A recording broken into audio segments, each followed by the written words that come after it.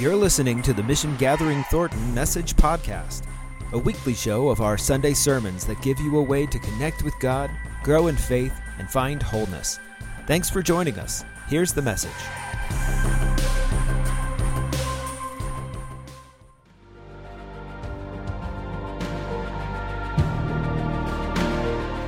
This past August was my birthday, and I crept ever so closer to that dreaded number 40. I don't know, for whatever reason, but in American culture, there's this stigma with that number 40. We call it being over the hill, whatever. As, for whatever reason, that 40 is a pivotal number in an adult's life, right? And as I think about that, as I get closer to that age, I think about that number being perceived as old. At least, back when I was in high school, we perceived that number as old.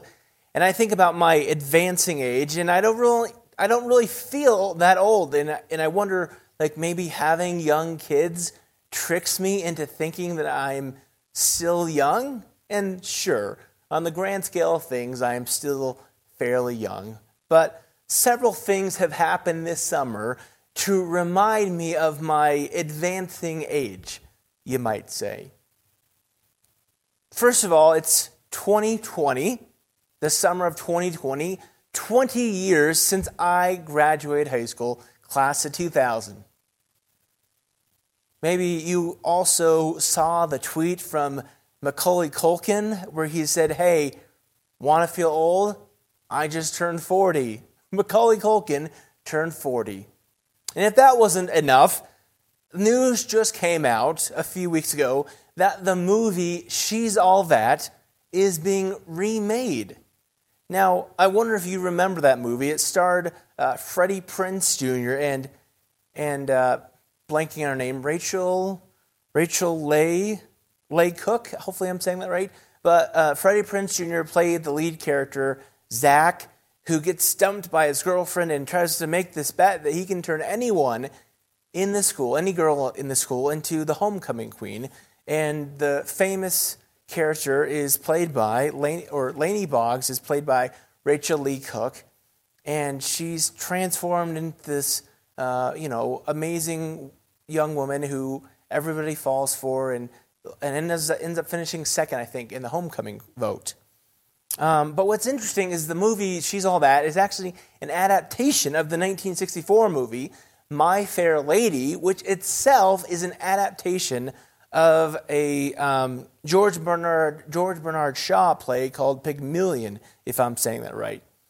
And what's interesting about this remake that's to come in the future is that it's actually going to be reversed and it'll be called He's All That, meaning the geeky character will be the guy and it'll be the girl, the lead, who will be played by the girl who will be the one who will be transforming this geeky character in this kind of all-American guy. And I wonder if back when the 1964 movie came out, I wonder if back when She's All That came out, if maybe people who had watched the 1964 movie, My Fair Lady, were wondering, like millennials, where has all the time gone, right? Where's all the time gone? But speaking about this new remake, He's All That, the lead character will be played by a young woman named Addison Rae, who is, interestingly enough, a TikTok star. If you know that famous social media app that's in the news and may or may not be deleted from the world of American social media. If we by the time this airs, we'll see what happens. But she's apparently the second biggest social media star in the world, if you can believe that. The second biggest social media star in the world with 60 million followers. And to this point, as far as I can tell, Addison Rae has zero acting experience, and her claim to fame is being a social media star. And in many ways, this is the allure of social media, that anyone can become a star. They can become a moral influencer. And in fact, I was looking online this week about how to become a social media influencer. And there's a whole many help articles giving advice to become a social media influencer. You got to find your niche. You've got to optimize your social media channels, understand your audience, post relevant content, be consistent, and engage with your audience. Those 6 things, and you too can become a social media star. It's that simple. Now, we all want to be somebody, but I would say that there's a right way and probably a less good way to do that. And if I may be so bold, I don't think that chasing fame and fortune on social media is the right way to do it. Now, I don't mean to trash social media per se, although there's plenty more conversations we could have about the problems of social media and all its warts. You know, I enjoy being able to interact with people across the country and all over the world. It's fun. But rather what I'm critiquing is the formula in that social media tends to reward oversharing, self-centeredness, and excess. And, call me old-fashioned, and you can. You can call me old-fashioned. But I don't think that jives with the way of Jesus. And I think there's another way and a better way, and that's what I'd like to talk to you about today. So we're finishing up this series on living with purpose. And I want to look at some words that the Apostle Paul wrote in the book of Philippians some years ago. So in Philippians chapter 2, starting in verse 12, Paul the Apostle writes, "Therefore, my beloved, just as you have always obeyed me, not only in my presence, but much more now in my absence, work out your own salvation with fear and trembling, for it is God who is at work in you, enabling you both to will and to work for his good pleasure." He says, "Do all things without grumbling or arguing, so that you may be blameless and innocent children of God, without blemish in the midst of a crooked and perverse generation, in which you shine like stars in the world." Right here, we might say that Paul is laying out the formula to become an influencer, to shine like stars in the world. And here's the thing, though. Paul's prescription is a lot cheaper than those formulas you'd find online. There's no expensive equipment to buy, no exotic locales to travel to. It's just following the way of Jesus, doing everything without grumbling and complaining, being without blemish, and more following the way of Jesus. If you look at Philippians chapter 2, you'll see that back in verse 12, the first word is therefore. And if you grew up in church like I did, maybe you've heard this before, so forgive me. But as I was always told, when you see that word therefore, you have to look at what the therefore is there for, if that makes sense. And again, right before that therefore, Paul had just been applauding the self-sacrifice and humility of Jesus, who was obedient to God's mission, even to the point of death. It's a famous passage of Scripture. So because of that, because of Jesus' sacrifice, because of his humility, his obedience, his faithfulness, because of that, God exalted him. For that reason, Paul writes, you and I, we should behave in the same way. And in many ways, this is the paradox. This is the contradiction of following the way of Jesus. And we shouldn't be surprised, right? Because when we follow a guy who was famous for saying that the last shall be first and the first shall be last, when we follow a guy who said to leave the 99 and follow the one, when we follow a guy who was famous not for conquering, but for being crucified, when we follow that kind of guy, we shouldn't be surprised when things don't always add up the way we'd expect, that God's priorities are a little different than what we would initially expect. We should not be surprised. I mean, what social media influencer leaves 99 followers just to find one? But, man, this is the way of Jesus. This is the way of Jesus. We shine as lights in the world, not through self-centered self-promotion. We shine through our humility, through our obedience to God's ways, through serving others, through faithfulness. Recently, I learned of the story of a woman named Sarah Jackson and this nonprofit she started here in Colorado called Casa de Paz. Now, Casa de Paz, I can't say it very well, is a shelter that provides healthy meals, clean clothes, and a safe bed to sleep in for folks coming from out of town to visit their loved ones who are locked in migrant detention centers right here in Colorado.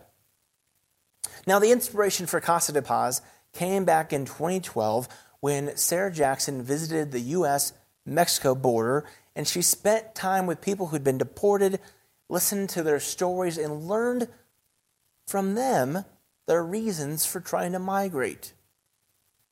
She also witnessed families being separated and how hard it was for them to reunite. And the experience changed her life. Sarah thought of her own family, her own tight-knit family who would do anything to be together, who also her family who taught her to love and to act with compassion and generosity. So when Sarah saw families being torn apart, she could not look away. And I want to take an aside here and talk about just for a moment the gift of not being able to look away. Because we're in a moment of time, we're in a place in our nation when we need that gift to not be able to look away, because there's so much happening right now. So much injustice, so much wrongdoing that we want to turn away and look away. And I get it. But the gift of not being able to turn away and to say, and to keep looking and say, no, that's wrong. I can't just turn away and forget it. And that's what Sarah Jackson did. She came back to Colorado, but there was no going back to normal. So when she got back to Colorado, she took stock of her resources. She had a one-bedroom apartment, a love for volleyball, and a belief that families belonged together.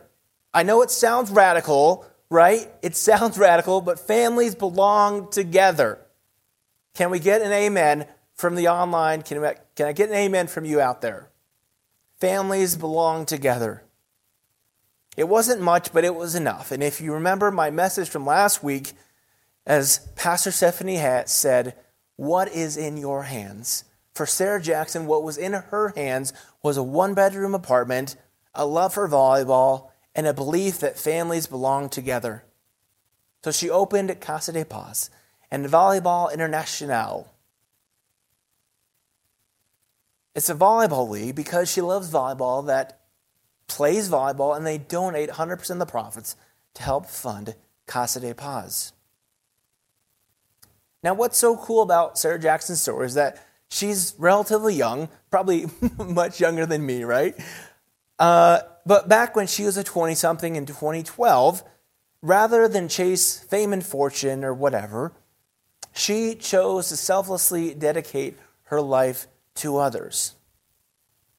You know, if we look back at some of the famous moral influencers in history, Martin Luther King Jr., John Lewis, Rosa Parks, these are all people that are set apart or are remembered not because of their self-centeredness or vain conceit. They're remembered because they took interest and set aside their own interest for the interest of others. That's why they're remembered. I mean, I get it. Like, we all want to be somebody. Someday even, right? Even white, suburban, sort of pudgy, normal, plain, everyday me wants to be somebody. Like balding, middle-aged me. wants to be somebody, right? I get it. And the quickest way in our world is through self-promotion. Like that's what social media is built upon almost, right? It's a way to talk about ourselves, to glorify ourselves, to promote ourselves. And obviously, to some extent, we've all got to do this in life just to survive.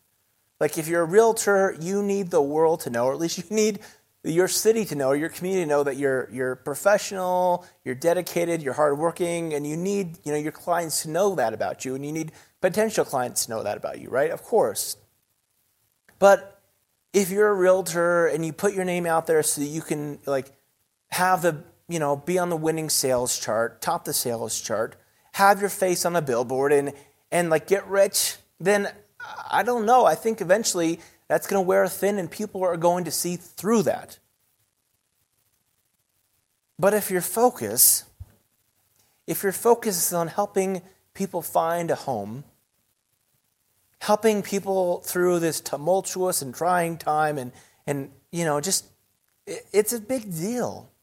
If your focus is helping people go through that, then I think that's going to make a difference. People are going to notice that. For me, I think at the end of the day, it comes down to the why. And if your purpose is fame and glory, I just don't think that squares with the way of Jesus. I just don't. I mean, he was exalted. He was exalted for selflessness and self-sacrifice, not because of self-aggrandizement and vain conceit. It wasn't about him. It was about doing God's mission for him, sacrificing himself for others. So I want to challenge you to shine like the stars, not for yourself, not for your own promotion, but humbly, selflessly, putting others before yourself, willing to go the extra mile for someone else, dedicating yourself to others. And when you do that, when I do that, when we do that, we will stand out. We will shine like the stars. We'll look so different from the world around us. And at the end of the day, I think that's what people really are attracted to. Obviously, there's some people who are going to shine bright, and people are going to be attracted to them just like moths to a flame. But eventually, someone brighter, someone shinier is going to walk by, and they're going to catch that attention. Or eventually, folks will get bored of that act. But you know what doesn't go away? You know what doesn't fade? Selflessness, self-sacrifice, service to others, following the way of Jesus. There's a reason why we remember icons like John Lewis and Martin Luther King Jr. and Rosa Parks, because of their selfless dedication to advancing human dignity and good in our world, advancing the way of Jesus, I believe, in our world. I believe the true path to fame,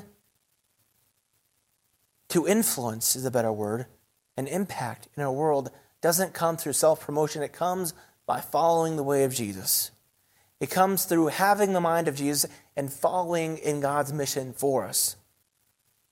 And when we do that, when you do that, when I do that, we will shine like stars in the sky. Because we will be so different than the world around us. I want to invite you to join me in a spirit of prayer as we ask God to help us, to help me, to help you follow in Jesus' way to live God's mission for us. Let's pray. God, I thank you for the gift, the example of your Son, Jesus. God, we pray that like Jesus, we would follow in his way, follow your mission for us, sacrificing, serving others, advancing your kingdom in our world. So we pray. Amen. Thank you for listening to the Mission Gathering Thornton Message Podcast. You can watch our weekly services on Facebook Live every Sunday at 10:30 a.m. You can also subscribe to our YouTube channel, and to learn more about joining a group or serving with us, visit our website at mgthornton.org.